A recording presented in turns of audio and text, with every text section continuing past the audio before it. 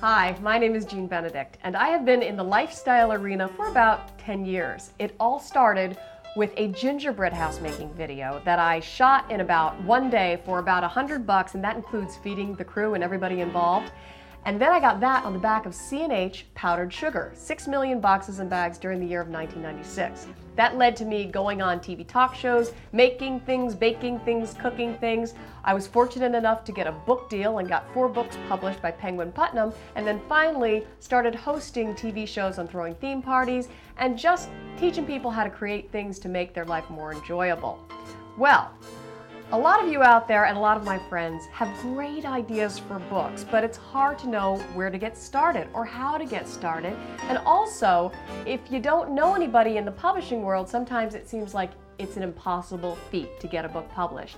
Not necessarily so. I was rejected a lot at first and then finally landed that deal. But you do need to know what materials to submit to a publisher in order to get your book proposal seen and give it your best shot. So, here's an example of a book proposal. It's for my 4th book called Pregnant for 100 Years. And basically, there are 4 parts to a book proposal. Of course, you have your cover page with your contact information on the front and the date that it was submitted. So the first part is a table of contents. We all know what a table of contents is, right? Gives the reader a guideline as to what is in the book.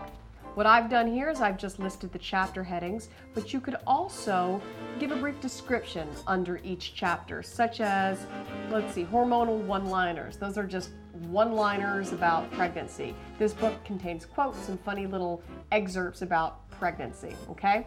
The second part is your book concept. This is just like a synopsis of the book. You go into a bookstore, you flip a book over, and on the jacket on the back, it'll tell you what the book's about in a paragraph. You go onto Amazon.com, you look at that little paragraph that they have. That's what this book concept should have in it. The third part of your book proposal is an analysis of the competition. This is real important. You need to show that, yeah, there's a market for your book, but your book is new and fresh.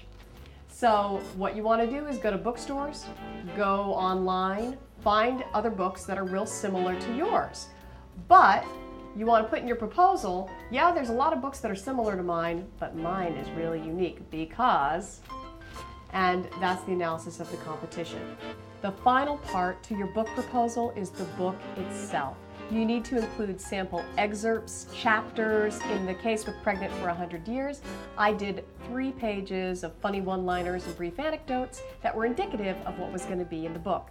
Along with your book proposal, you want to submit any kind of materials that show that you can help promote your book. Is it a bio, your picture, maybe you've been on local TV, or you even write a column for a newspaper. Anything that's going to help the publisher sell your book.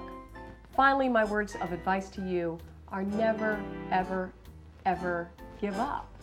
For every publisher that says no to you, that's just an opportunity for somebody to say yes. So write that book, put together that proposal, and good luck.